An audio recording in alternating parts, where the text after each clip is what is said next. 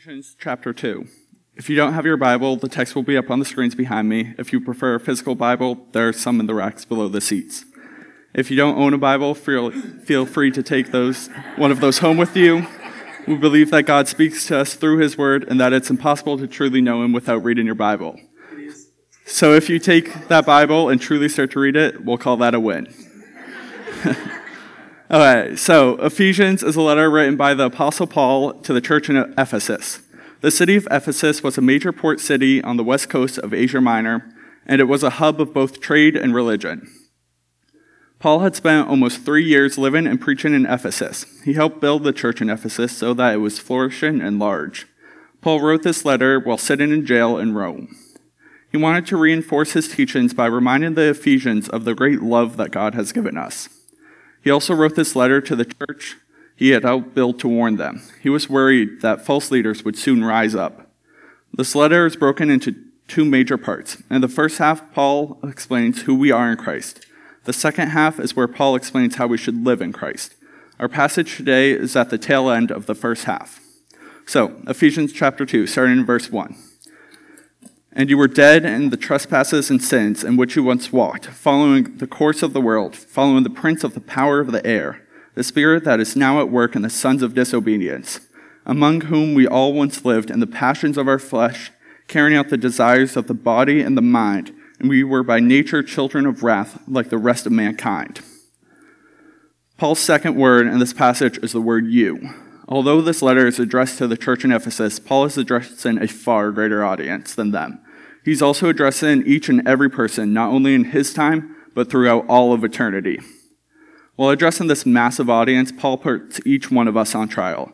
He says we were dead in our trespasses and sins. There's some power behind this statement. He doesn't mean that we were physically dead. Yet still, if someone tells you that you are dead, you start to get a little worried.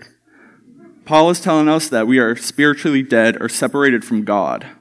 Paul tells us that we are not only dead, but we are dead in our trespasses and sins. The word trespasses means to slip, fall, deviate, or go in the wrong direction. The word sin means to miss the mark. In a biblical sense, it means that we miss the mark or have fallen short of God's glory and holiness. In their most basic senses, sin is failing to glorify God, and trespasses are committing an offense against God. We can all agree that the world is full of problems. There are issues like poverty, crime, hunger. Each person could easily list off multiple problems that they see daily in the world, but all of these problems stem from one massive problem: sin. We were dead in our sins. We were born dead, and we just keep digging a bigger hole. We had trespassed against God. We crossed the line and just kept on going. We were in direct defiance of His commands. Verse 2 talks about how we followed the course of this world. Since the fall in Genesis 3, we were all born sinners. After Adam and Eve sinned in the Garden of Eden, we were destined to live a life full of trespasses and sins.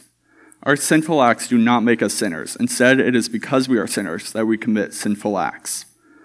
We seem not able to avoid it. It is by nature that we are sinners. Since the fall, men are controlled by the world's influences. The unsaved adopt the values, habits, and morals of their culture.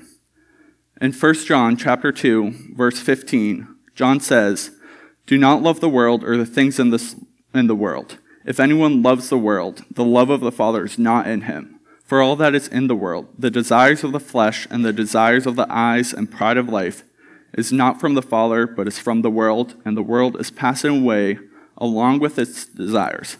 But whoever does the will of God abides forever." Following the course of the world is walking in the complete opposite direction from God. Paul refers to the devil when he says we follow the prince of the power of the air. He says that we had fallen under Satan's control, completely ignoring what God had to say. We were not possessed by Satan, but we live in the world of darkness where he holds sway. Satan tempts us and deceives us each and every day, and we have become susceptible to these temptations.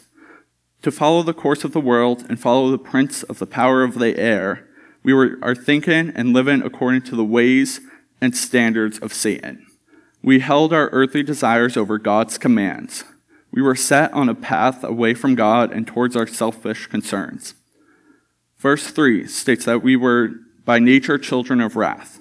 We are all descendants of Adam and Eve, and therefore we have inherited their sinful nature. We were doomed since birth and left for ourselves. There was no hope for us. God is holy, and he will accept no excuses for our sins. We will be punished for our sins because God is a just God, and he cannot just sweep our sins under the rug.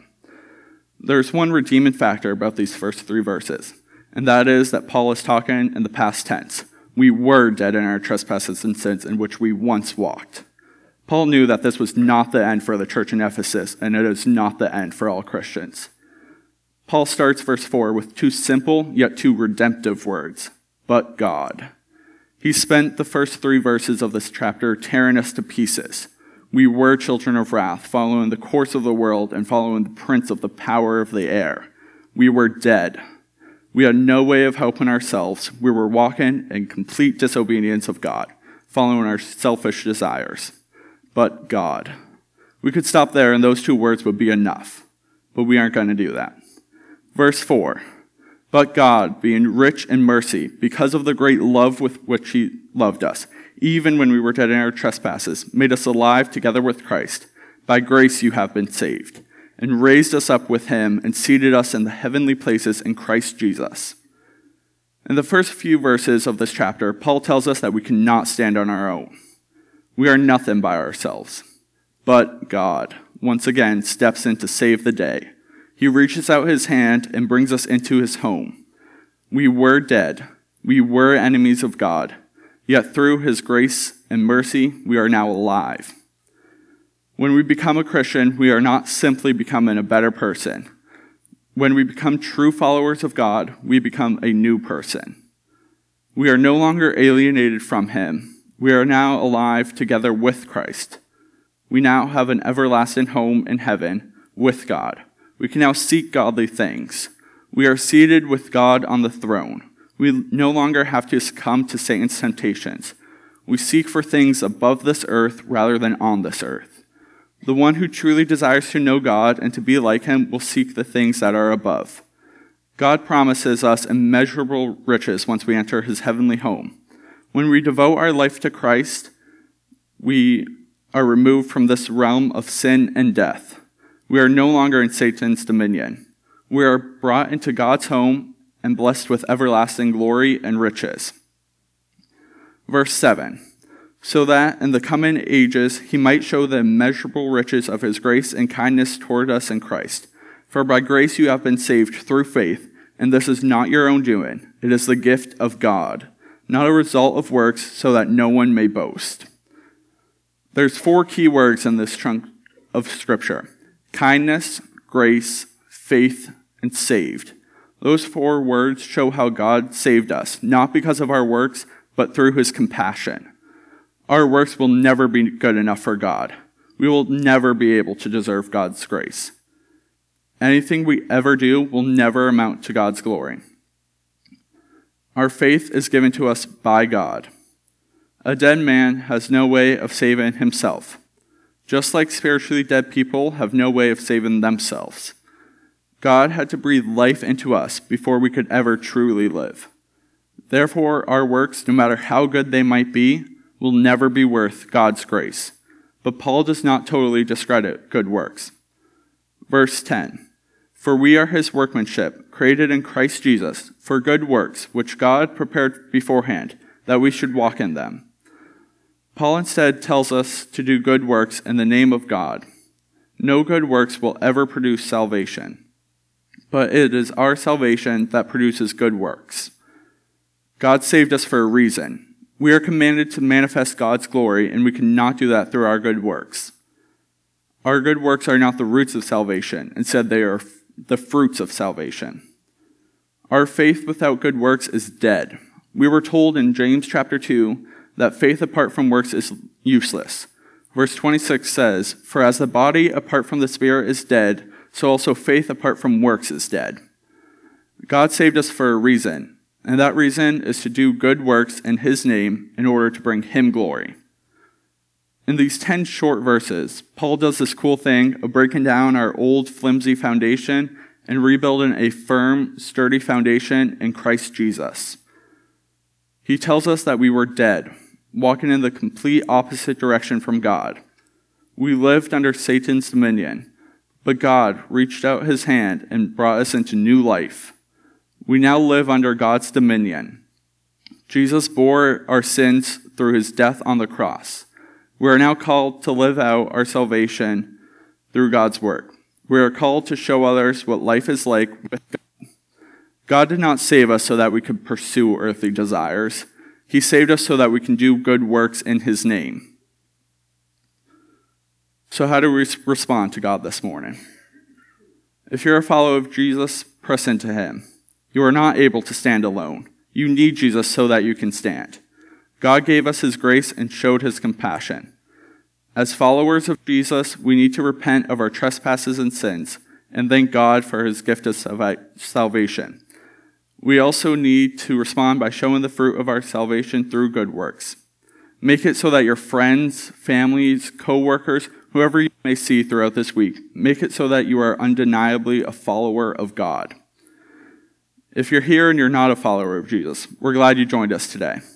If you're a visitor, we invite you to come back next week, and I promise you that it won't be me up here. But if you're here today and you haven't devoted your life to God, we invite you to do that this morning. We want you to accept the free gifts of God's grace and salvation.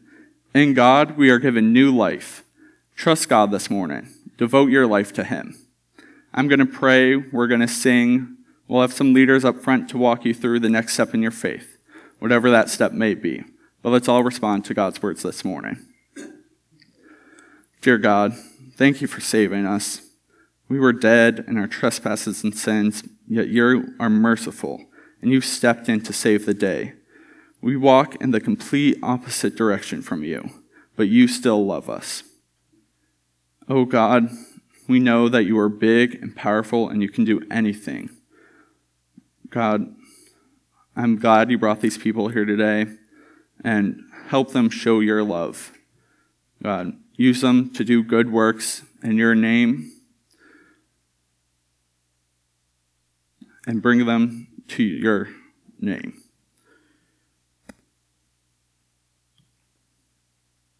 In your name we pray. Amen.